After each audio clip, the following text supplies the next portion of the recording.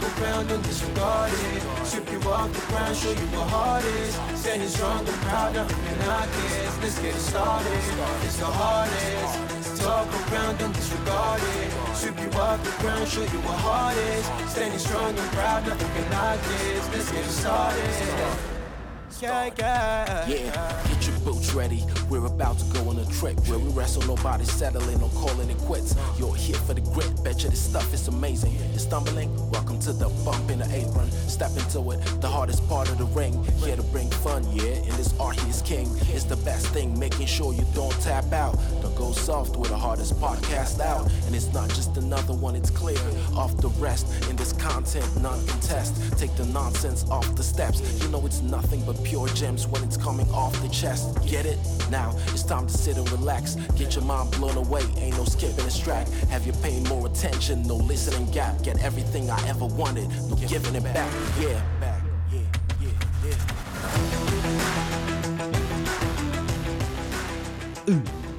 What's up, everybody? Hardest part of the ring is inside you once is here again to be a host of a podcast you listen to, I guess. Not inside you. That's not what I don't know why. I don't even know why I thought to say that, honestly. But here I am. Hello. Is this my worst intro ever? I think so. But it makes sense for considering the show we are covering today. WCW Starrcade 1994. And you, if you're a WCW fan, you might be like, well, Starrcade? What do you mean that's a bad show? It's their Super Bowl. It's their WrestleMania. And it is. You're not wrong. In fact, not only is this the last show of 1994 for WCW, it's the last show of 1994 for this entire series that I'm doing. Wrestling Wars of the 90s, the last 1994 show. And if you're a new listener, that consists of WWF, ECW, and WCW. 3 different promotions with 3 different visions. At least going forward, they would begin to have different visions. And I cover all of those shows chronologically. And over the course of this podcast, we've seen Bret Hart become a huge star, become the face of the WWF. We just saw Diesel. We're just at the beginning of his run as a huge name in wrestling.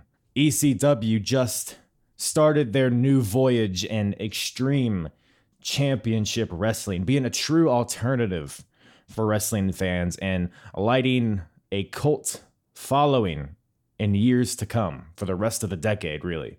We saw all of that. We saw promotions make names for themselves. We've seen stars be born. We've seen incredible main events. We've seen huge spectacles. We've seen Hulk Hogan jump ships to WCW, huge, earth-shattering in the context of professional wrestling.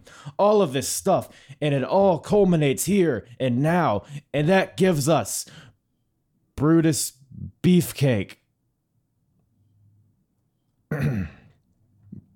Brutus the fucking Barber Beefcake in the main event of the biggest show of 1994. Hulk Hogan versus The Butcher. Fuck this.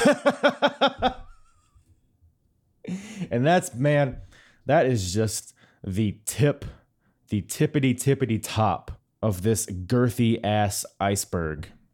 Because, let's just lay the foundation of where WCW is right now. Hogan's there. We all understand that. If you've listened to my previous WCW episodes, me and my guests get a lot into Hogan and what it was like for him jumping from WWF to WCW.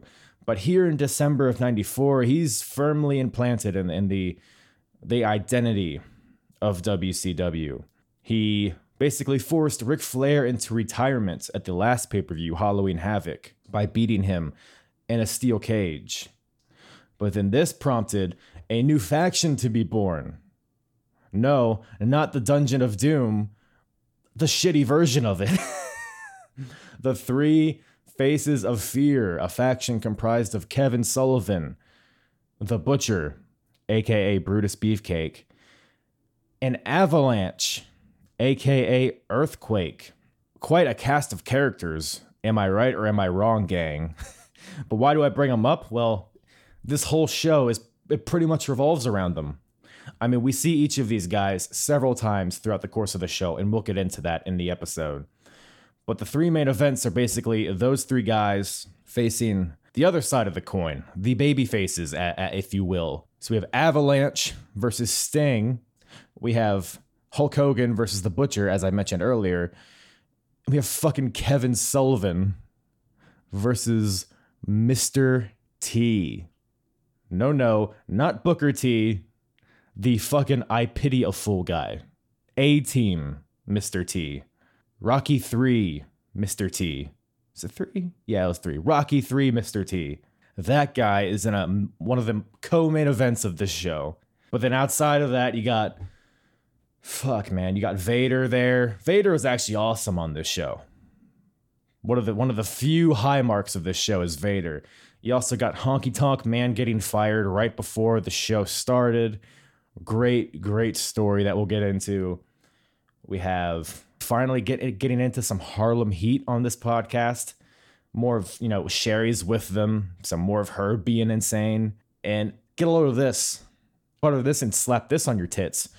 We have Alex Wright versus Jean-Paul Levesque, a.k.a. Triple H.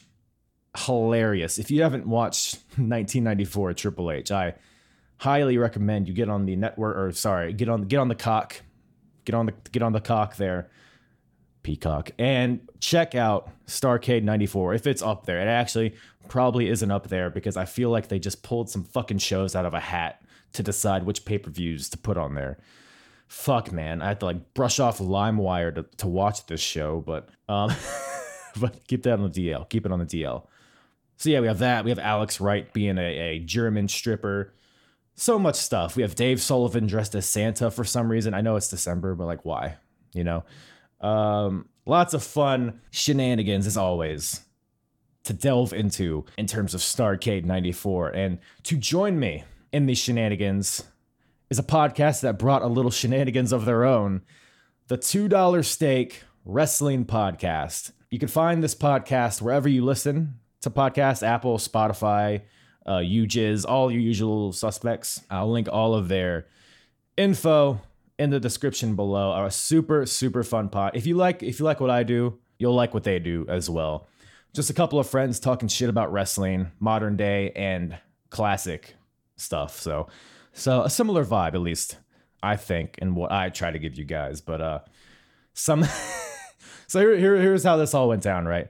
Super cool guys, by the way, all four of them. Yeah, 4 of them.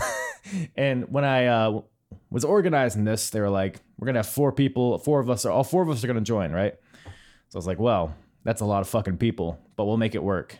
So we got Aaron, Mike, Cookie, and Tolbert. So we get in the room to record, and Aaron and Mike join. So we're talking, we're waiting for Cookie. Actually, it was only going to be 3 guys. I should correct myself. It was supposed to be 3 other guys. So 4 people total, including me. So Aaron and Mike are in there, waiting for Cookie. Cookie joins in, but this dude got his internet from fucking Kmart, I think. Or he's in some dungeon 5 stories underground because this guy's internet was not. He was 10 seconds delayed. It was hilarious. Pulling back the curtain a little bit, I'm recording this intro before I actually go back and edit the podcast. So I may or may not leave that in there if it's funny enough. But if not, if it sounds a little weird in the beginning, that's why. So Cookie was super delayed, so he ended up leaving because it was too ridiculous of a delay. I would say a joke, and then he would laugh 10 seconds later. It's like, okay, we can't do this. And then, so all 3 of us are in there trying to make it work. And then Tolbert joins, and I have never seen a human being more high than I don't, I don't know. Look, all these guys watch the show, as far as I'm aware. So I want to thank all four of them for taking the time to watch the show, take notes, whatever it was. I would love to have them all on sometime in the future, but Tolbert couldn't figure out his headphones or whatever. Cookie had terrible internet, so it ended up just being me, Mike, and Aaron. So it starts off as 5 people and it ends as 3. So like I said, I haven't edited it yet, so we'll see how it turns out. But if it sounds weird, the first few minutes might be kind of weird, but then it just becomes us 3, and then it's pretty much smooth sailing from there on out. So just laying the groundwork there, probably some unnecessary. It was just funny to me. I had a fun time. It was kind of a train wreck in the beginning, but it turned out to be a really fun time. Super cool dudes, all 4 of them. Go check them out, the $2 Steak Podcast. And I've meandered enough. Let's get into it, baby. WCW Starrcade, 1994, with myself and a lot of people, but mainly Aaron and Mike from the $2 Steak Wrestling Podcast. All right, so y'all just talk about Jim Duggan for an hour, and I'll just sit here and watch. We strongly prefer Vader. We're a Hoss podcast. We're Vader. That was actually. I mean, that's like. Yeah. You're so loud. That was probably my favorite. Yeah, you don't need the mic like right here. Goddamn Cookie. Cookie, you need to eat the microphone. What did I do? I knew I made a mistake inviting you guys. But yeah, thank you guys. Thank you guys for making the time to come on here. So were you all able to check out the show? Yes. Yeah, I was live tweeting the initial Absolutely. matches before the main event, and then I didn't tweet That's anything right. else out. Right. Did that really describes the show. It was a lot of matches that were kind of just there for me. Which is weird because I guess I'll ask you guys, you guys seem like about my age, so maybe it's before your time too, but were you watching WCW at this time live? I was. You were? Yeah. Well, how old were you at the time in 94? So I am 34, about to be 35. I would have been 8 years old growing up in North Carolina. So that's like we've got racing and we've got wrestling. So right. You're very youthful, by the way. I would have guessed you were in your mid-20s. Oh, thanks. That is not the case. But speaking about not youthful, let's talk about some WCW. Man, so this is a show which I didn't realize Aaron is was Macho Man's debut. Hey, he looks youthful to me. Why am I so delayed? I can hear the But yeah, Macho Man debuts at this pay-per-view, which I was disappointed because I've been rewatching 94 Raws, and he was like the best part, his commentary, because everything else was just shit, but he would be hilarious on commentary. But he's here now, and that's like the whole thing, because Starrcade, I guess, is their biggest pay-per-view of the year, and the whole build to it is like, hey, Macho Man's here. Is he gonna slap Hulk Hogan, or is he gonna shake his hand? They're like, it's like a thread throughout the whole night. Were you guys big? I mean, I'm clearly a big Macho Man fan. Were you? I guess Aaron, you were the one person watching at the time. Was that like a big thing? Yeah. At the time? So maybe not Macho Man, but he was definitely a part of my peripheral.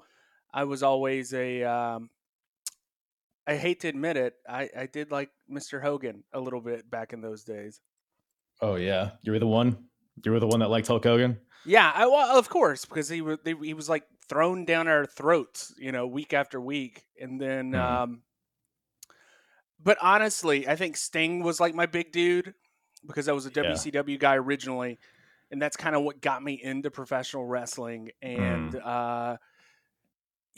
so it was a big deal to have Macho Man in there, and like Macho Man's a character. You're seeing him on Slim Jim commercials all the time at this point in the era of the early 90s. So yeah. So that's like the main thing pretty much on this show. The show opens up, and I don't know about you guys, but this drove me fucking insane about all the early WCW pay-per-views is how they would open up, they would have the pyro, the video packages, it'd be high energy, the crowd's all hype, and then they would just cut to the commentary who would talk for a little bit, and then they'd show some pack. It felt like it was like 15 minutes of stuff before there was like any matches. Yeah, it felt like a pre-show, definitely. Yeah, like stuff that could have been. I think there was a pre-show right back then. Of some so sort. What they would do back then is they would have stuff on TBS, kind of leading up to it, and that was like kind of like how AEW does like a buy-in where you don't have to pay for it, right? And it was almost like because they had WCW Saturday Night and then a Sunday night program, but so it was like a pre-show leading into a pre-show, and then It's like we bought the pay-per-view already. Like you don't need to sell us on it anymore. But yeah, right away, man, Bobby Heenan, who is gold, man, he just I think he might have went a little too far on this first joke. They're in Nashville, right? He says, "There's so many pickup trucks here." You killed him, right? This is a good joke. No, I know you're waiting for a punchline, but nope, that was it. That was it, because they're rednecks, right? I was racking my brain thinking about what racist thing he said, because he did say some other things later on in the episode that made you kind of cringe. Oh, yes, he did. Yes, he did. We'll get to that. Don't worry. And I'm a pickup man myself, so of course there's pickups had everywhere. Heat with you, right? So you were probably just throwing stuff at your TV when he said that, right? Right. Understandable. And then Aaron Tippin. We can't move on until we talk about some Aaron Tippin. Cookie, what's your favorite Aaron Tippin song?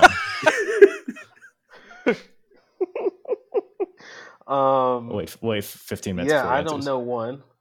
I know you've heard. That's a lie. Cookie.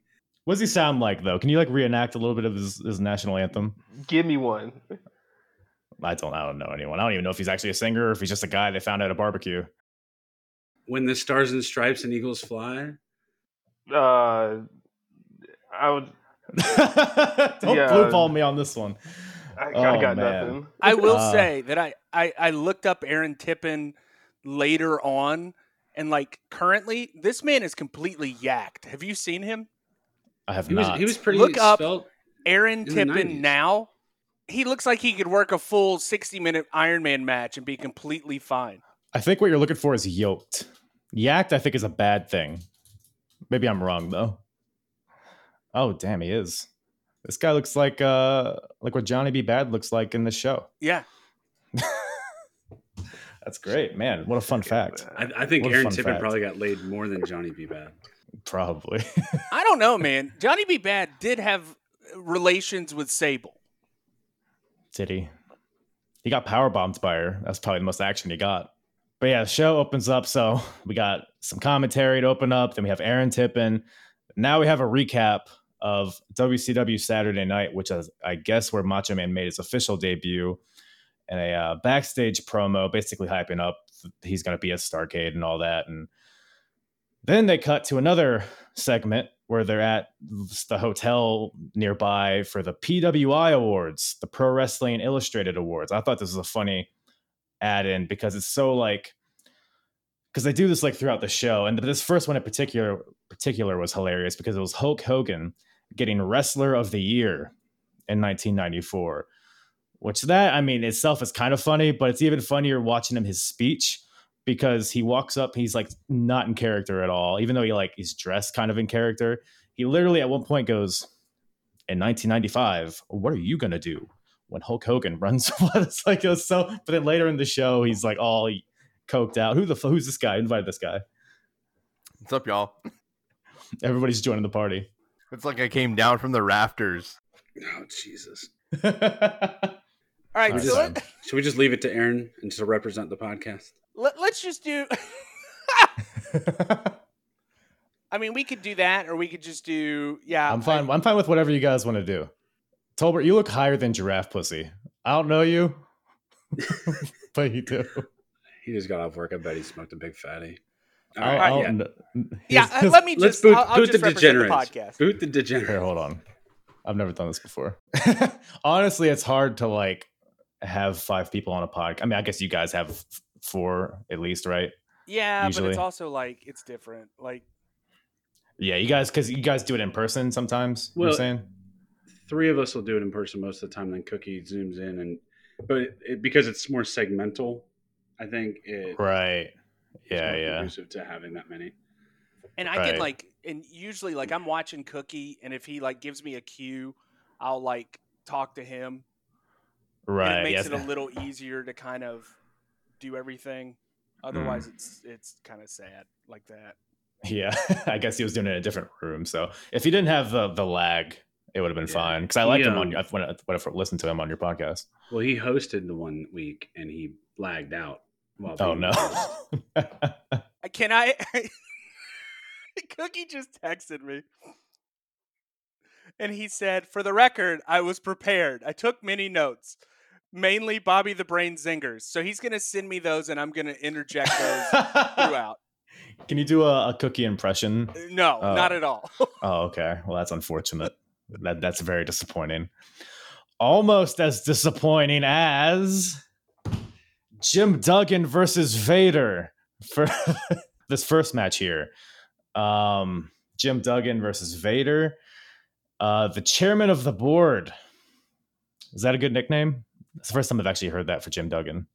Yeah, I had never heard Jim Duggan called that. I don't think it got into my head like that. But then, is it better or worse than Sean Spears being the chairman? I didn't mind Sean Spears being the chairman. Yeah. But I also like only just started watching wrestling, so I didn't know Sean Spears until he really came out and hit Cody with a chair. Oh, really? Yeah. So you just started watching wrestling? Yeah. Like how long ago? 3 years ago, probably. Oh, so you don't know a lot about Jim Duggan, do you? No, I'm aware of him. That's why I kind of like watching. He has a stick, a big this pay-per-view from like, fresh canvas. Like, let's just see what happens. No preconceived notions. Yeah, because I mean, even for me, because I was born in '93, so I clearly wasn't watching this at the time, and and a lot of these guys are guys I've just like heard of, but I haven't really seen a lot of them like actually wrestle. Like even Vader, he's a guy like a huge name, obviously, but I haven't seen a lot of his matches. So it's always fun. You look, like I said, you have the fresh face. You're very youthful. I would card you at a restaurant. Thank you. If that says anything. Thank you very much. These are all the like wrestlers that like I grew up on, and these are the reason that I'm into wrestling were these guys. Yeah, that's so there's one thing about this match that I couldn't like stop paying attention to, and that's always bothered me, is Nick Patrick and his count cadence. Does that bother you guys too? Nick Patrick is a wild card for me. Yeah. I love him or I hate him. He's also too tall to be a referee. Is that a thing? Maybe that's his hindrance. Maybe that's why he's so awkward when he counts. Just so much more like timing. Whenever you see him, his like wrist goes like all over. Like it's a whole weird thing. But that was my main takeaway from this match. What about you guys? Can we talk about the bumps Harley Race took? Dude, that was probably my favorite part. Dude went over the top rope right at the beginning. It was wild. Yeah, so Vader comes out first, I believe. And then Jim Duggan comes out and they fight in the aisle way. Jim Duggan just shits on Vader like immediately. He just says, "Get the hell out of here." And Duggan gets in the ring. And like you said, he knocks Harley Race out. He tosses him, does like a backflip over the rope, like you said. And then, but Vader gets back in. And this is like a very common theme throughout like a lot of these matches. The big heel kind of dominates for a while until the babyface comes back. It's a very old school formula. It's 94. I guess that was a thing back then. But Vader hits an awesome looking, like I know it's the Vader bomb, so obviously he's the best at it. But just the way you see like Jake Hager do it or other people do it, and it's just not nearly as effective for whatever reason. But can we also talk about how beautiful his moonsault is?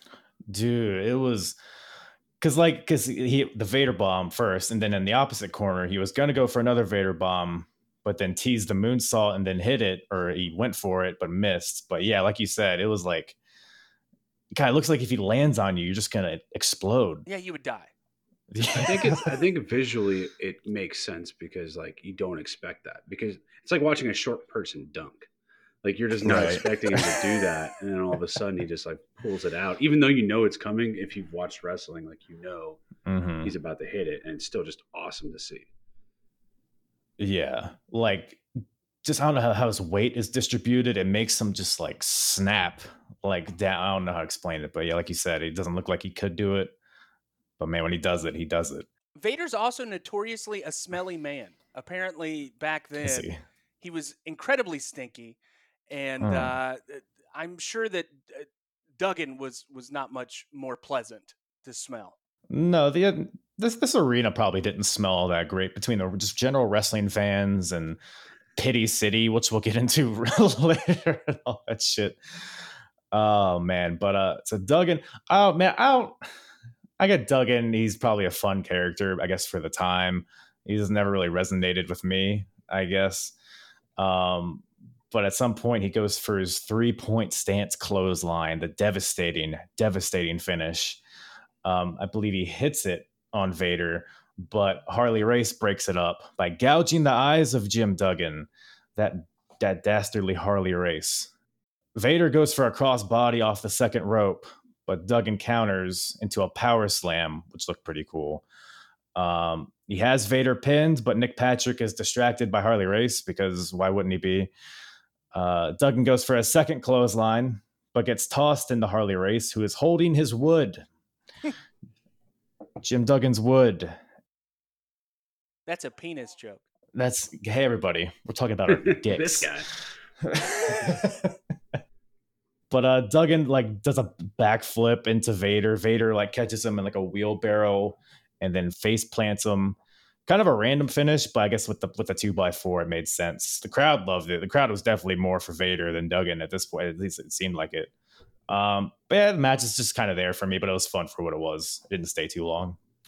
So I used to produce a professional wrestling television show, and I'd go around all the Carolinas, all 2 of them, and I would get I'd get matches here and there and just kind of compile them and air it on my local CW station that I worked for. And we got to get a Jim Duggan match. He wrestled here in Wilmington, North Carolina, where we live, at a bar. And this man's probably 65 years old, doing the same shtick. But let me tell you how over it is with my generation, who's a little bit older, but people still dig it. It's that character, the USA chant. Once that goes in, people are eating it alive. Right. I guess. Yeah. And again, the whole ho and that ZZ chant, and I could see his value, especially just for an opening match here. So Vader wins the US title, and essentially it feels just like a stepping stone for him to face the champion at a later show. But boy, this next segment here. So we're backstage with Mean Gene Okerlund, and we have the 3 Faces of Fear. What a faction! I was not familiar with this trio until this show. I know the Dungeon of Doom, which I think has all these guys, right? For the most part. And they're also changed around. One's Zodiac, one's Shark. Right, because Butcher is Zodiac, I think, right? And then Avalanche, maybe just got another big guy in there. Avalanche is the Shark later on. The Shark, of course. Why wouldn't he be? Does he have a fin? He does. He actually does. Is he like Shark Boy in TNA? No, not as terrible as that. So how dare you, sir? First of all, but so we got the 3 Faces of Fear here. So we have Butcher, who is Brutus the Barber Beefcake, Kevin Sullivan, and Avalanche, also known as Earthquake. So we have this beautiful trio right here. Butcher is holding a gravestone because I guess he's going to kill Hulk Hogan. I guess it's his present. I loved it. It's clearly like a plastic gravestone. Wasn't it upside down too? Wait, did it say "Rest in Agony"? Yes. Phenomenal. Is phenomenal the word? I'm all in. I don't know if that's how I describe it. Then Avalanche. God, Avalanche. I don't know if he always, because like I said, he's before my time too. Did he always cut promos jumping up and down? Yeah. So he used to be called Earthquake, and yeah. So it's all the Richter scale and all that bullshit, right? So he was also a sumo wrestler back in the day. Yes, so he John started off Tenta. as a sumo guy.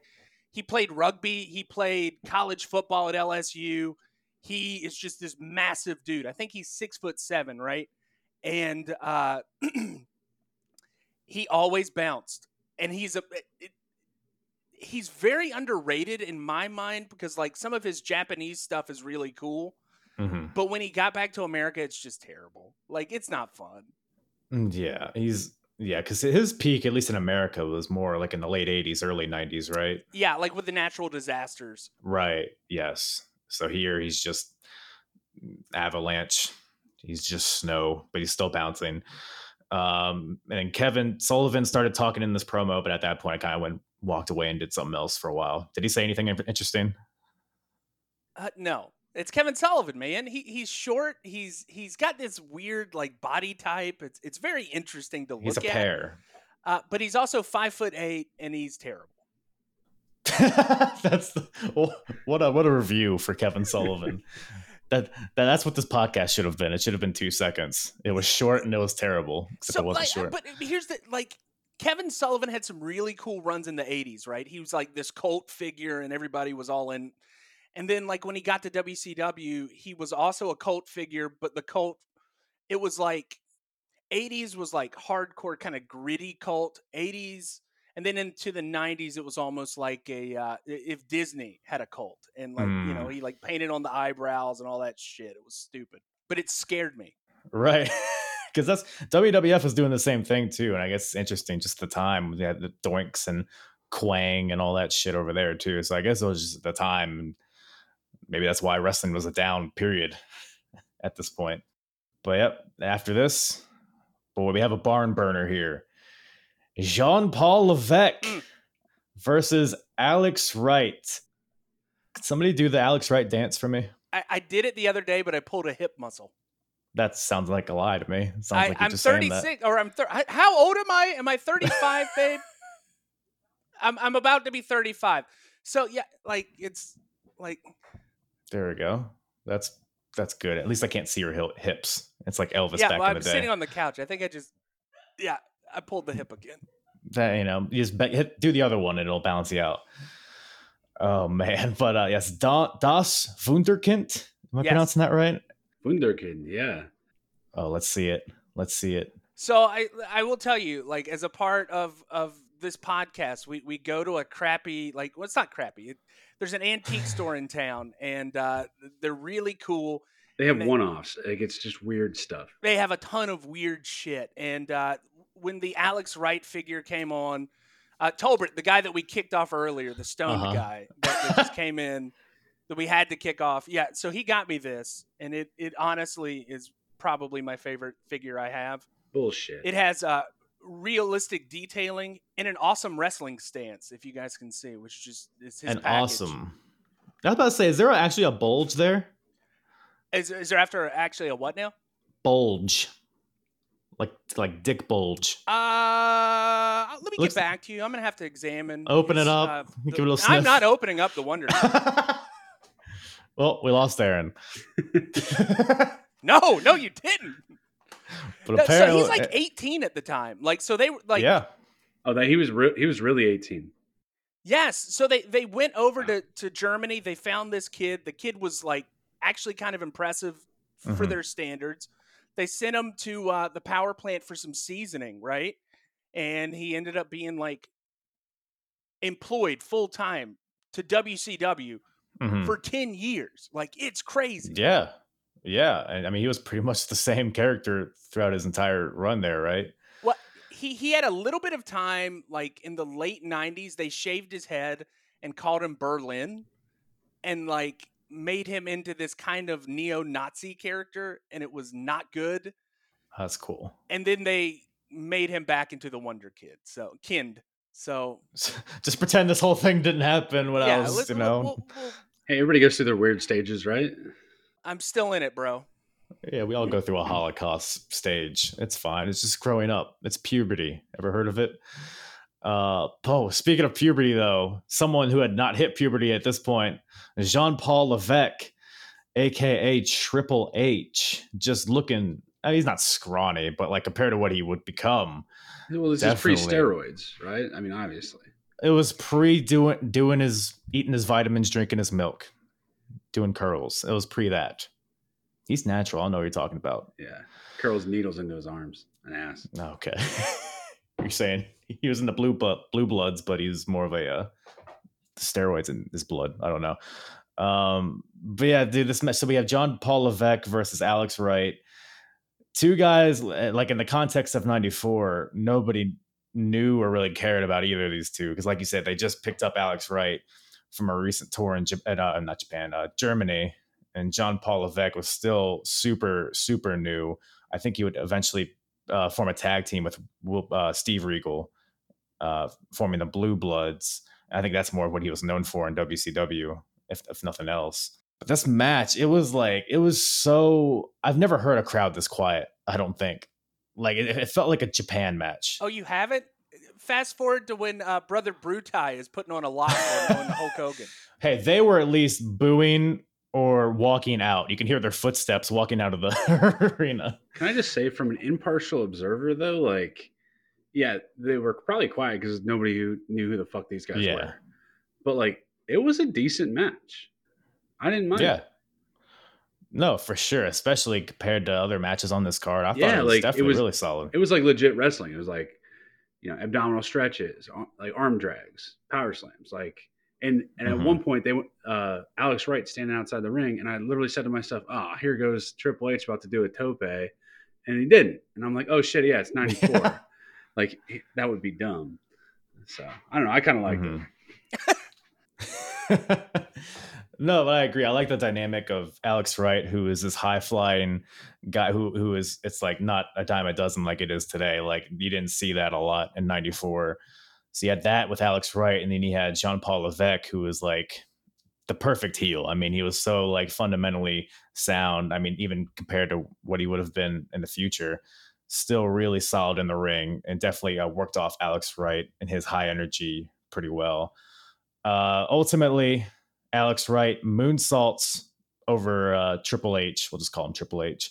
He moonsaults over Triple H and rolls him up for the win. A lot of finishes like that on this show, just kind of out of nowhere roll-ups. I guess that's the old school way to do it. But so yeah, Alex Wright wins this match. And yeah, Jean Paul's there for a little bit longer, right?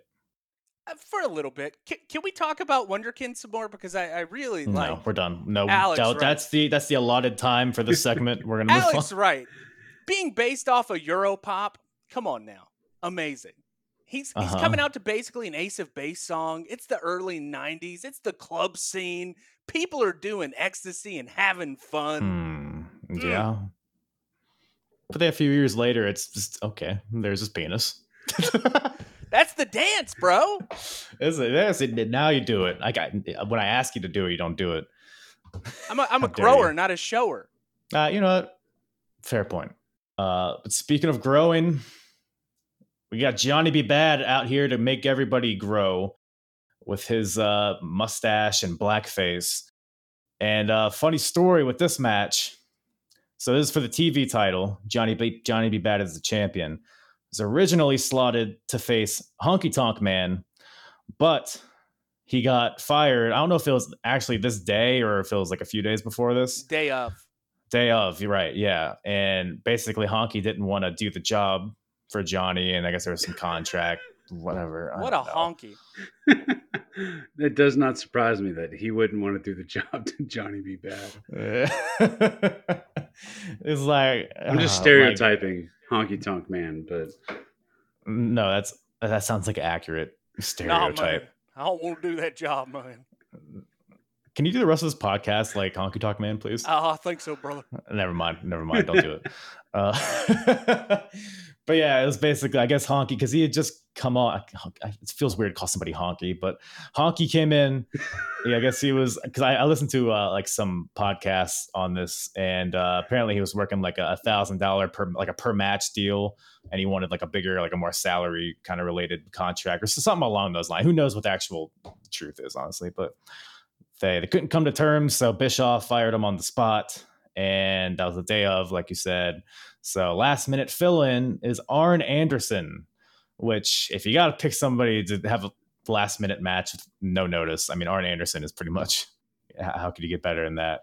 One of Mike's favorites. Mike absolutely loves Arn. I'm a huge Arn Anderson fan. Yeah.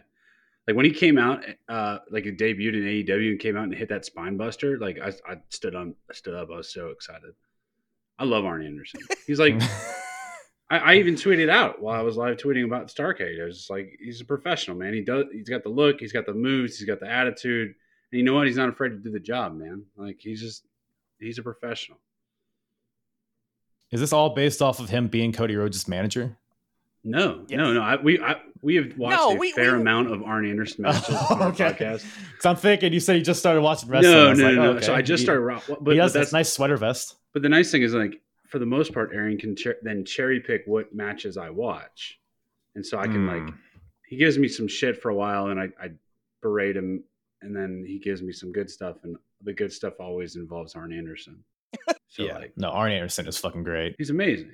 Is because he was always kind of in the shadow. He was always in the shadow of Ric Flair, but his promos were good. His matches were good. Like he had the look. Super underrated guy. And he's like Keanu Reeves. Like he doesn't age. Exactly. Yeah, he looks. Yeah, I saw like the side by side the other day. You guys might just gets wider. Yeah, a little wider. But yeah, this match is fun. Well, first of all, before we get into the match, this is what my favorite Bobby Heenan line. He's talking about Nashville. He says, "I wish they would have bombed here instead of Hiroshima."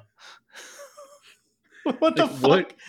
Like, dude, it's 94. Like, you're looking for like I just don't even know. Like, that joke probably played in the 60s. I don't even know if it did then. A lot of people died. A couple million, man. I guarantee that joke. I guarantee that joke played well when Bobby was working. That's good stuff. That's his yes. 4-seam fastball. That's his back pocket. A good Hiroshima joke. Yeah. Hey man, I'm not even joking. I swear to God, I think he used that line. He has used that line before in WWF when he was working with Gorilla Monsoon. I swear that I think that I've heard that line before. I just want to point out that us at $2 Steak are totally against bombing countries, violence, and bombing other countries. Well, I'm 27% Asian, so it's all fine. You guys got the pass. Nobody can cancel you for making Hiroshima jokes. We also have an African American on our podcast, so we're a very inclusive podcast. Does this count because we kicked him out? I think that actually goes against what point you're trying to make here. Is he came and then we thought he wasn't good enough, so we got rid of him. You segregated one of our best performers. Is he? Okay? I think it's Wi-Fi segregated. Yeah. Man, I have just like so many jokes in my head, but I'm not even gonna. It's a family podcast. But yeah, Hiroshima. It's family friendly. So bombing Hiroshima, back to it. No, but that was the match itself, it was very clear that they were like kind of calling it in the ring, especially with Arn Anderson. Very old school, simple match. I mean, they didn't have any time to build it up, obviously. So what else really could they do? And once again, we have a roll-up finish with Johnny B. Bad rolling up Arn Anderson, retaining the TV title. Yeah. Did you guys enjoy this match? I mean, I completely blame Randy Anderson and his incompetence for Arn's loss on this. Do you? Poor Pee-wee. He was in the way and he distracted Arn and he allowed Johnny to get up underneath him. And, once you get up underneath a guy, it's all about leverage at that point. Arn shouldn't have lost this match. That's a good point, actually. Maybe we could run it back. Get it scrapped from the record books. Like we should have done for the beginning of this episode of the podcast. So that whole first part was a big Randy Anderson in the beginning. God damn it, fucking Randy Anderson. Fucking Randy Anderson. That's the title of this episode. I will say, Mark Marrow, this point in time in his career looks better than any other time ever in his career. Like, he looks there's a funny cartoonish. Story about Vince McMahon watching like a WCW tape and being like, "Who's that guy? I gotta have him." They hire him and then debut him as Mark Marrow, and then they realize that it was all who he was working with that made him look good, and it was no abilities whatsoever. I mean, he had, he was, he could run around there, do a couple rolls. I guess he probably supports your point more than anything. The streamer sticks, which are badass. that, hey, it's all in the entrance, man. If he comes out, he has fireworks coming from his asshole, like streamers and glitter everywhere, and Well, he had that hip thrust cannon too, didn't he? Standing on the ring post. same. Young Aaron loved Johnny B. Bad. Did you? Absolutely. Do you have a figure of him too? Is it right next to your That was one of the other options. We went for Wonderkin. Oh, I thought you were about to get up and go grab it, and I was about to boot you from this podcast. No, we got Liger, RVD, and Terry Funk. That's the only other ones I got. What a crew! What a crew! Let me ask you: Do you have the Nasty Boys? No. Well, I'll tell you what did. This is the PWI in 1994 Tag Team of the Year. You guys big Nasty Boys fans? We appreciate the Nasty Boys. You appreciate them. You accept that they exist.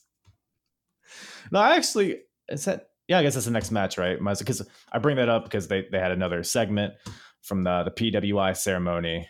Nasty Boys Tag Team of the Year. And I saw that and I was like, the fuck? Because, again, before my time, so all I know of the Nasty Boys is seeing them on Hogan Knows Best. Not a lot has changed. So yeah. I can say the Nasty Boy. So as a kid who grew up in the 90s and didn't have a clue about wrestling, it was like Hulk Hogan, Randy Savage, and the Nasty Boys are like who I knew from the early 90s. Right.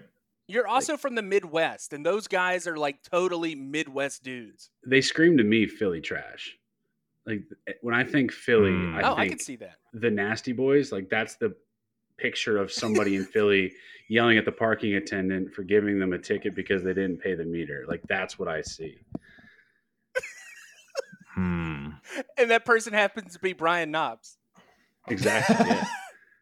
Now that you mentioned it, I could see these guys at a Wawa for sure. Oh, for sure. Yeah. They're probably Whiz guys, honestly. Whiz? On their cheesesteak. Is that a thing? I'm a provolone guy.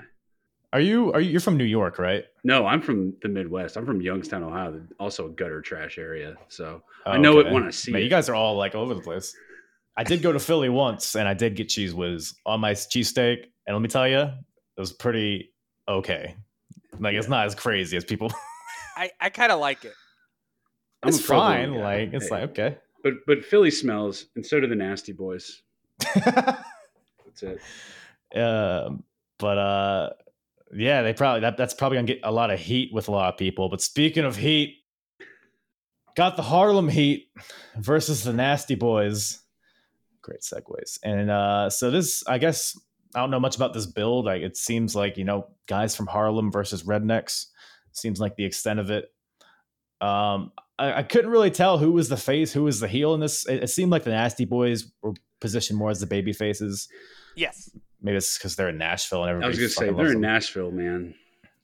They don't like the Harlem Heat, do they? No. Probably because of their wrestling abilities. Exactly. Yeah. Love the theme song, though, for the Nasty Boys. That's probably my favorite part of the show, honestly, was listening to them come out. They're the Nasty Boys. They've got a bad reputation. Nasty Boys.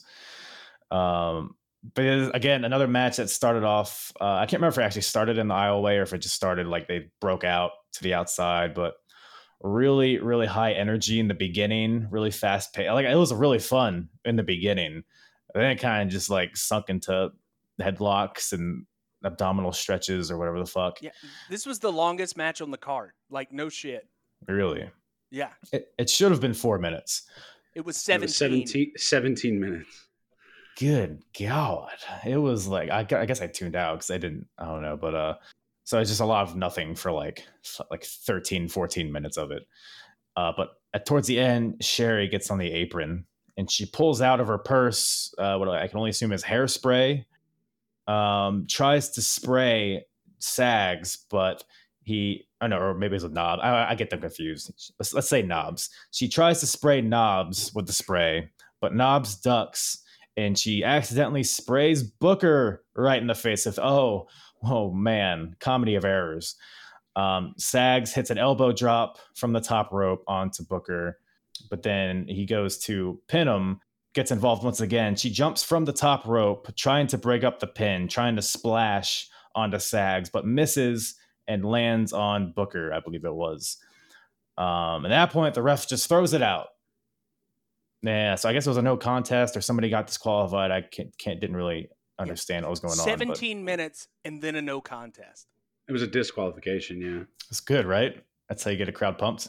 Hey, at least Sherry hit that in heels. She went up to the third rope and hit it with heels. Sherry is a champ. Amazing. I definitely have a secret boner for Sherry. It's not a secret anymore. Now it's out there in the ether. Now don't listen, Jasmine. I am not attracted to Sherry. Only you. So the last pay-per-view that I reviewed for WCW was Halloween Havoc, and I don't know if you guys have seen that show, but in the main event, Sherry just jumps from the top of a steel cage and lands on her fucking feet. Just a double axe handle from 15 feet in the air. Send me that match. That's going to be one of our matches this year. Dude, it's on Peacock or whatever the hell. It's Halloween Havoc 94. That's a good one. Oh, it's not a good one, but watch it for that.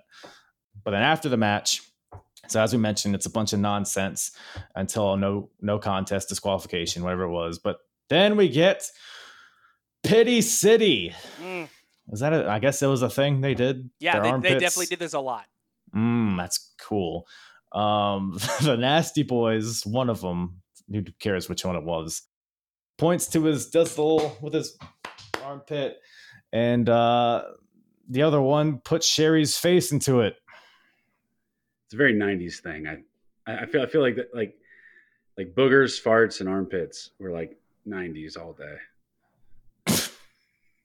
Oh, yeah, sure. I still do all that stuff. You know what I thought about the other day? I can't remember the last time I saw somebody do like an armpit fart. People do that anymore? Wait till you have kids. No, they don't. Wait till you have kids. No. I've done it with Elliot. He thinks it's funny. Yeah, it is funny, to be fair, though. I was never able to get it right. I always did the leg one. I just kicked my table. You all right over there? I think so. You're Alex Wright dancing. You're kicking shit all over the place. This is what happens when you come on the show. I gotta take it in because we had to get rid of two of our comedy relief. I had to kind of amp it up a little bit.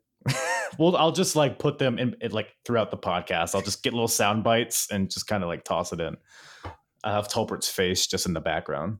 But then backstage, so another PWI ceremony segment. Sting apparently is the most popular of 1994. But then it transitions from that to the arena where Sting is backstage with Mean Gene Okerlund. And it's just a big coked up promo from Sting, just yelling. A lot of yelling promos on this show, I noticed. But I guess that's the 90s, huh? Mm-hmm. Beats his chest. He says some stuff. He beats his chest and then he walks away. Those are my notes. But then, boy howdy. This next match, Kevin Sullivan versus Mr. T. Banger. It was something. It was something. If this was in the Tokyo Dome, I would have given it 6 stars. Yeah, that's valid. That's actually a very good point when you look at it that way. Can someone explain to me what Mr. T is wearing here? He was so sleepy. It's pajamas, right? Because he's wearing pajamas. Somebody just woke him up. Mr. T comes out. He's wearing the PJs, still coming out, and then he walks down to the ring. And then might I add, as a video producer myself, I work in an industry where I use cameras a lot.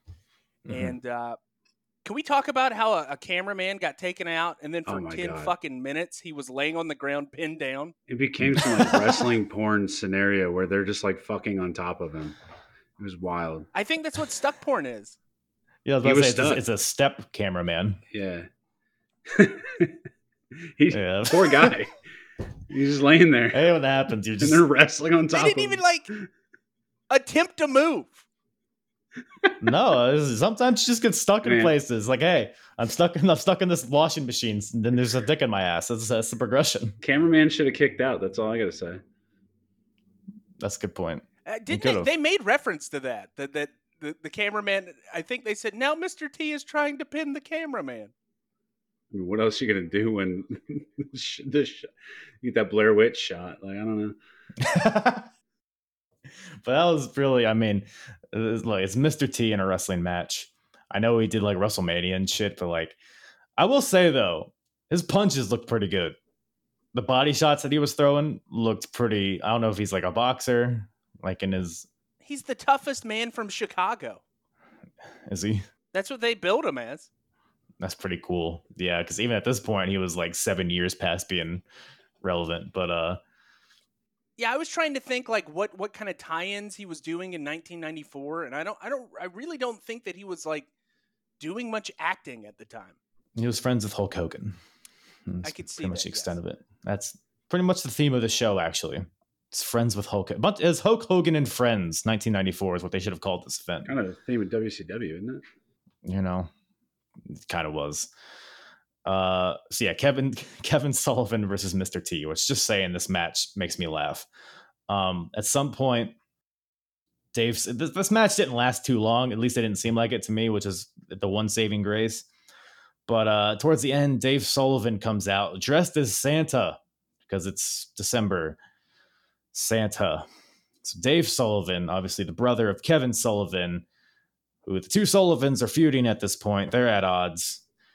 And then so Dave walks out dressed as Santa, and his hat just falls off. Like there's no big reveal that, oh my God, it's Dave Sullivan. No, he just walks out and his hat falls off.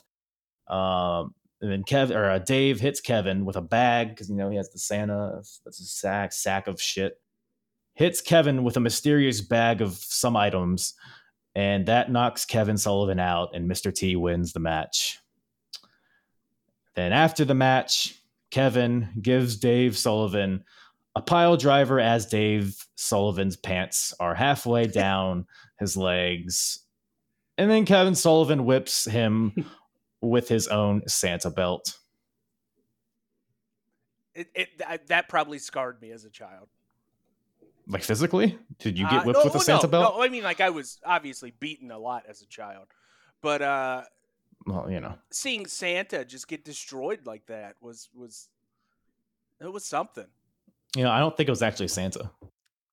Are you telling me that it was Dave Sullivan? No. The continuity of the whole thing. I mean, the pay-per-view was on December 27th, so obviously Santa's back at the North Pole. So I knew he stays in town. No, I knew immediately it wasn't Santa. You're just poking holes in all of these plots, right? Yeah, I mean, like as soon as I saw him in the crowd in the first shot of the Open, I was like, "That's not Santa." Yo, He lived that gimmick though. He was Santa up until that time. Was he? Like for an hour and 30 minutes, he was having to sit in that hot ass costume. Yeah, that's wild. I do remember. Now that you mentioned it, I do remember seeing him in the crowd, but they didn't. It's like, hey, it's Santa. Tony Schiavone's all excited. Sweaty Santa. I just thought it was some drunk dude dressed as Santa. It was. He probably was. You're not wrong. Oh, God. But speaking of sweaty, we got a Hulk Hogan promo next. More yelling, more veins, more coke. Again, it's just like, I think I mentioned this earlier, but the promo they showed at his PWI the ceremony, he's like, oh, well, let me tell you something, brother. I'm gonna run wild on you. And then he's here, like, he walks up all casually. He seems normal, and he just fucking gets into Hulk Hogan. And it's just like, come on, man. And it's the 90s, I guess. I mean, Aaron, you probably love this shit, right? You're a big Hulkamaniac, it seems. Not now. No. Let it be known, this guy loves everying Hulk Hogan does. No. Everything he does. So as a child, yeah, I probably got into it. I was watching, Thunder in Paradise, and I was eating the vitamins and all that shit, and bought the Pasta Mania or whatever. That's a new one. Whatever Hulk Hogan did, I loved. And in fact, during Christmas time this year, we watched Santa with Muscles. We are all about terrible 90s Hulk Hogan. I support that. Not racist, Bubba the Love Sponge porn making Hogan. It's two separate entities. I mean, but he does a good leg drop though, and he has the muscles. Does he? He has a leg drop. He does. I mean, it put away Andre the Giant, for God's sake. He did. This is just facts. Okay. But after this Hogan promo, we have Sting versus Avalanche. So Sting. So again, this match was just kind of there for me. It was another situation where, it starts off hot, but then the bigger Avalanche just kind of takes over at some point and uses his pure girth and beef to kind of just dominate Sting for a little bit. But at some point, the ref is in the corner. He's behind Avalanche. Sting does the Stinger splash in the corner and just squashes the ref in like underneath Avalanche. So the ref is down because you can't have a WCW match without a ref bump. But Kevin Sullivan comes out after this since the ref is down. Who should be going through concussion protocol at this point. Oh, man, it's a wonder. It's a wonder where he is now. But so Kevin and Avalanche double team Sting for a little bit. Avalanche, and then at some point another ref comes out and throws this match out. I think Sting ends up winning by disqualification, but it's like, why bother with the ref bump if you're just gonna have a disqualification? I don't know, man. But Avalanche hits his earthquake drop. They beat up on Sting for a little bit, but Hulk Hogan, the real American, comes out to make the save. He comes out with a chair. He blows his entire entrance right there. Like, yes. Why? Because his match is literally next. So it's like, why even just stay out there? You might as well. Yeah. There's no point in going back out and then coming back in. Yeah. Hogan sucks. But yeah, anything else on this match? No. Well, actually, that's good. So Avalanche, tall dude, right? I think a scorpion deathlock on a tall guy looks really vicious because you just get them all flexed back there. I don't know. I liked it. That's about the highlight of this match. Is he tall? Avalanche, he doesn't strike me as a tall guy. How tall is he? Tall, right? 6'7". Is he? Is that a shoot height or is that build height? He's a big boy. He wrestled like super heavyweight for a lot of LSU. legs, a lot of barrel belly. Right. He's all belly. He's all torso. But once again, we're back to more Pro Wrestling Illustrated awards. Jimmy Hart apparently wins Manager of the Year in 1994. That's right, baby. That is right. And fucking Bobby Heenan hits him with a zinger. Says that, man, Jimmy Hart winning Manager of the Year is like if Forrest Gump won Highest Intelligence of the Year. It's like, yeah, fucking Down syndrome people. Did he have Down syndrome, Forrest Gump? I think he was just on the spectrum. No, he was just on the Maybe spectrum. I'm thinking of something else. He was probably rocking like a 90 IQ. That's all. That's kind of the same, right? Nah, a little bit. Which, I mean, is Down syndrome's a chromosomal issue. 5 less than Tolbert. Okay. So that's the issue here. God, but speaking of missing some chromosomes, we have a package hyping up Brutus the Butcher Beefcake. Brother Brutai. Brother Brutai, whatever you want to call him versus Hogan in the main event. So we have a little package here hyping it up. So the backstory here is basically, so Brutus came in as a friend of Hogan, naturally, but at Clash of Champions a few months before this, Hogan was attacked by a mysterious masked man with a pipe. So he attacked him at the knees. So he injured Hogan's knees. Masked man. And at, I believe it was Halloween Havoc, it was revealed that the masked man was, oh my God, it's Brother Brutai. Nobody cares. So that's why we have this main event of the biggest show of the year with Brutus the Barber Beefcake. Hyped. So we got WCW title on the line. Like I said, Hogan versus the Butcher, what they're calling him, not Abdullah. And they cracked me up in the beginning here. So first of all, I can't stand Michael Buffer. I don't know what it is. Something about the way he it's like useless facts when he's introducing people. That's a very odd position to hold. I feel like he's like a staple. That's the hill I'll die on is fuck Michael Buffer. I mean, I feel that same way His about brother's not much better. Yeah, I don't know. I guess that makes sense. But he introduces Hogan, and Hogan's music just starts playing again. Like what? And the pyro goes off just from him being introduced. Man, But I guess it's Hulk Hogan, and WCW needs him, so do whatever makes him happy. But this match, yeah, again, just another match. It felt very 80s, just very. I mean, it's the Hogan formula. He gets beat up for a while, he hulks up, and then he hits the leg drop 1, 2, 3. Crowd isn't into this at all, even during the Hulk up. That's their trump card, but nobody gives a single fuck about Hogan or Beefcake here. But then towards the end, the other two faces of fear, Avalanche and Kevin Sullivan, come out, because we've seen all of these guys like fucking 12 times on this show already. But they come out to help the Butcher. Hogan just goes ahead and hits the leg drop anyways and wins. I guess they were too slow. But the real money here is what's after the match. So the three faces of fear are standing there, just standing there awkwardly, getting ready to attack Hogan. Hogan's eye raking them, and they don't really know what to do because Jimmy Hart gives Hogan a chair at some point, but he took his sweet old time doing it. So that's a thing. But then Macho Man comes out, and the whole thing is he on the side of Hogan or is he the enemy of Hogan? And at first they paint it like Macho's gonna join. He's gonna be the fourth face of fear, but it's all a ruse. He's in cahoots with Hogan.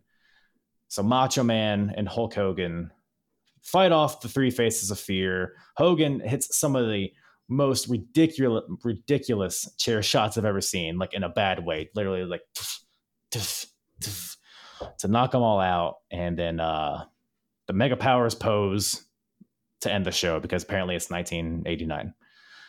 It took way too long. Yes. You said it took the Faces of Fear too long to come out. They were too slow. Did you guys catch Avalanche jogging down to the ring? No, but I felt it. That's why I was at home. Visually, it was as unappealing as seeing Braun Strowman do that run around the ring that he does. But Avalanche was slower. Like it, he was like literally walking down the ring, but like moving his arm. It's kind of what I used to do in two-a-days when the coaches would be yelling at you to like run, and you're like, "Oh no, I'm jogging," and you're just like moving your arms like you're doing it. Yeah, no, I'm running. You're mall walking like a 65-year-old lady with a bad hip. You got ankle weights in your heel toe. 2.5 dumbbells just going at it. The whole thing, like, and I don't know if it's because I came in watching wrestling knowing that Hulk Hogan is just a racist, misogynistic piece of shit, but everything I watch of his is just so sterile and like I just do not care.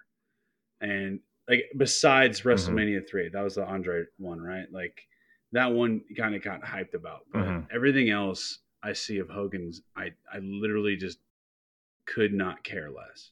It's not wrestling. It's just like moves. It's just like this dude, like, you know, it's like eating the same shit every day. Like you like it initially, but like 2 weeks, 3 weeks, 4 years, 6 years in, you're like, this is the same shit. It's terrible. Yeah. No, it's definitely because even like in his later WWF run, initially people were getting sick of him, and they were already like not. I mean, I'm not going to act like they didn't pop for Hogan, but like they definitely would become fatigued pretty quickly, and that's kind of what led to his heel turn, I guess, right in a few years from now.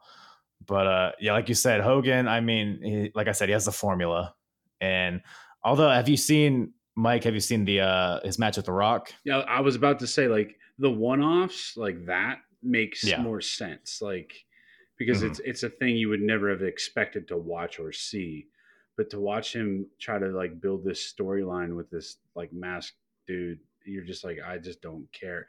But granted, they weren't booking this for a guy who's watching it 30 years later. I get that, right? Can we talk about the fact that Brother Brutai, when he was a part of the Hulkamaniacs, as a part of the build, wore two fucking fanny packs, like two. Like he looked like Leon Kennedy in like Resident Evil. Like he had like all these like packs. It was amazing. He has a lot of cargo. That's where he keeps all of his scissors and his other barber and stuff. Hulk Hogan's drugs. There it is. He's zapped of it now. This is post steroid trial. Well, he's Hogan. On a different kind of steroids. His is now more for pain and inflammation. Oh, I see. Now, Mike has a medical degree. He can tell us all about this. I was about to say, he seemed very confident. I didn't even want to argue because this guy knows his shit. Speaking from experience. But so, yeah, that match happens. Hogan retains the title over Beefcake, who was in the main event for whatever reason. But then the post after this, I almost didn't even watch it because I almost just turned it off after the match. But it might have been my favorite segment of the whole show. Hogan is backstage. He's back there with Mean Gene. Macho Man's back there. A lot of the roster, like Johnny B. Bad's back there for whatever reason. They're just hyping up, him winning the title or retaining the title. Macho Man's there now. But then who interrupts? Vader time. Vader barges in and basically just bucks up to Hogan, claims that Hogan's scared of him. Just a really good promo from Vader here, I thought. At least like in the context of mid-90s, like what it was. Cookie actually wrote, Cookie sent me some notes since we kicked him off early. Oh, good. He wrote, Vader gave a fire promo at the end of the pay-per-view. It was sick. I wanted Vader to knock Hogan the fuck out. Hogan was hiding like a little bitch behind Mean Gene. Thank you, Cookie. Man, I wanted to hate that, but that was fucking hilarious.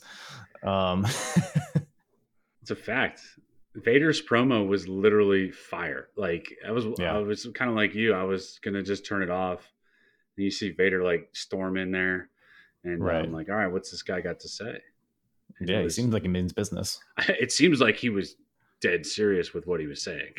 Oh, probably. no jokes to be had by Vader. Yeah, no. Or deodorant. So, building to that, obviously, Hogan versus Vader. Sounds like a pretty badass match, but I'm sure it's going to be the same thing. Spoiler alert, it was not good. It's not, well, no. Does he at least Hulk up in that match? He does. I think that also it kind of killed Vader's career a little bit, like in America. And he was, forced to do a lot more in Japan, which I appreciate. And then, of course, his terrible run in WWF. I was about to say, I thought it was Shawn Michaels that ruined his American run. Well, there was a little bit of both. He was getting it from a lot of angles, I guess. Takes a lot to knock down Vader, I suppose. But yeah, that brings the show to a close. Starrcade 94, man. It was a show that happened. It was interesting. Again, watching this from a blank slate, I love Harlem Heat. I love Arn Anderson. Yeah. The whole Wunder Kid and Triple H kind of thing was interesting. Vader's a good guy. Sting, Tolbert loves Sting. Like Tolbert would do anything for Sting. I'm okay on Sting. Anything. I'm okay on Sting, and then I hate Hulk Hogan. Like, so for me, up until that Hulk Hogan match, I was kind of like into it, watching it. I've turned off shit. Like I'll randomly pull up some stuff on the network and just to watch it, and I'm like, oh, this is terrible, and I'll turn it off. So like, I didn't mind watching it. It was okay. It was a pay-per-view. Yeah, it was. That is a fact. No, actually, there were like bursts of stuff like that I liked, like you said. A little bit of Alex Wright. I'm not too familiar with Alex Wright, so it was cool to see him. It's cool to see early Triple H. Cool to see Vader, Johnny B. Bad and his pyro, and Booker T. Like, I love Booker T, even though that match lasted way too long.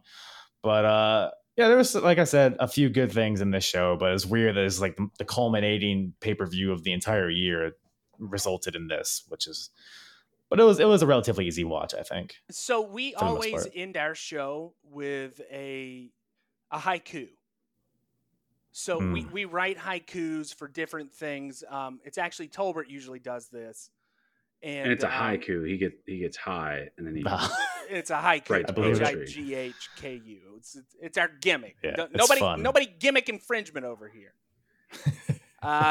So I wanted to sum up the Starrcade 94 experience with a haiku, if I can. Go for it. Hogan over... No, wait. God damn it, I fucked it up. Hogan this guy. and Brutai. Starrcade 1990. Starrcade 94 was bad. Johnny B. Bad fucks.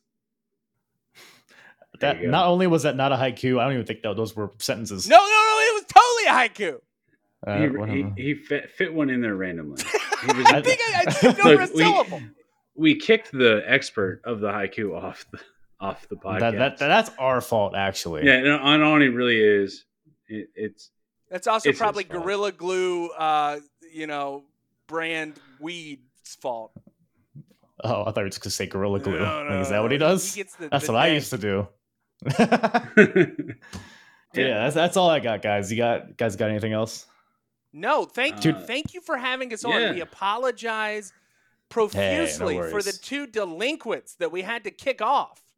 Can I give us a shout out? Follow us at $2 _ on Twitter and Instagram. Give us a listen. We're kind of in our like Jeff Hardy TNA stage right now, where it's just like not very good. Like it was really good. We were doing really good. It was awesome, and now we're like kind of in the shits. We're gonna climb back out of this. We're gonna get clean, and I think we're gonna head towards 150, doing a little bit better. Can I also, this past week, in honor of our 100th episode, if you go on our Facebook page, it's $2 steak, and I don't know why I did this because of RO, like looking this up, it's really hard. So we actually did the number 2 with the $sign in front of it, steak, if you want to find us on Facebook. And we blew up my deck. We had our own exploding barbed wire deck match this past week. I went out and bought some barbed wire and some fireworks from Myrtle Beach. Set them ablaze. I think it was better than AEW's Revolution. I was about to say, did it actually explode? Yeah, so we actually caught Tolbert's hair on fire. So it was interesting. We had a consultant who was a fireman sitting there drinking beer and making sure that I didn't catch my house on fire because of mortgage payment and all that shit. But it ended up being okay. If you'd like to see that, go on our Facebook page. Otherwise, follow us on Twitter and all that shit. Instagram. Tolbert runs Instagram. Mike runs Twitter. I kind of run the Facebook. It's just kind of like a hodgepodge of shit. I think Cookie's going to try to get us a TikTok, whatever that bullshit is. At $2 steak _ on Twitter and Instagram. Some weeks we have some fire content. Other weeks it's a fucking dud. I'll put all that info in the description as well to make it easy, so everybody can kind of fiddle through all that. But yeah, we are not a cohesive podcast at all, as you found out. How we made it to 100 episodes, I have no fucking idea. I wouldn't have invited you guys on had you guys not had a good. Because I used to not vet my podcast that I brought on. I used to be like, "Oh, you're wrestling, come on in." But I listen to people now before, so really entertaining podcasts you guys do. And by the way, the TNA phase of Jeff Hardy is the best description of a podcast I've ever heard. That would make me want to watch anything. That you're in the mid 2000s Jeff Hardy running cars off the road and shit. Like that's what I want in my ears. Give us a listen. I guess if you hate yourself, give them a listen. No, but yeah, for real, guys. Thank you guys for coming on. I really appreciate it. Thank you. I appreciate you having us, man. Once again, thank you to Mike and Aaron from the $2 Steak podcast for joining me on this lovely, lovely episode of WCW Starrcade 1994. Super fun time with those guys. And thank you to Cookie and Tolbert as well. Unfortunate that we couldn't get you guys involved in the show more so. But thank you for watching the show. Thank you for sitting through fucking Jim Duggan and the Nasty Boys for me. Unfortunate we couldn't make it work, but I'd love to get all those guys on in the future for sure. Like I said, all their info in the description. Go check them out. $2 Steak Podcast. And apronbump.com for all my episodes. If you are not already aware, I have worked to kind of segment all of my episodes into a series. So if you just want WWF, you got that. If you just want Attitude Era, if you just want TNA, if you want modern alternatives, all of that is super easy to find on apronbump.com. Go check it out if you haven't already. Go check out my YouTube as well. it would be a weird edit situation, so I don't know if I will have a YouTube version, or at least it will be on YouTube, but maybe not a video version. But we'll see. We'll see what tickles my pickle. But go check out my Progress Chapter 11 episode that has a video version, as well as TNA Lockdown, Survivor Series 94. I'm going to start incorporating video more often, so go subscribe to my YouTube channel if you haven't already. And we'll also, I know I've been talking about it for a long time, but I've made the upgrades to my setup that I've been planning. It's taken a while, but I believe I am now ready to start doing some live content for you guys. I'm thinking about doing maybe like a WrestleMania predictions / pre-show kind of deal. So keep an eye out for that and subscribe to my YouTube to make sure you are properly notified. But yeah, that's all Daddy has for you today. I'm going to go take a shower after talking about Jim Duggan and fucking Honky Tonk Man and Johnny B. Bad and all that shit. All this lovely 1994 WCW shit. But we're out and we're into 95, where there is just more shit, but a different year. Can't wait. Really can't wait, honestly, though. But thank you guys once again for listening. I am hard. Talk around and disregard it. Strip you off the ground, show you what heart is. Standing strong and proud, nothing I guess. Let's get it started. It's the hardest. Talk around and disregard.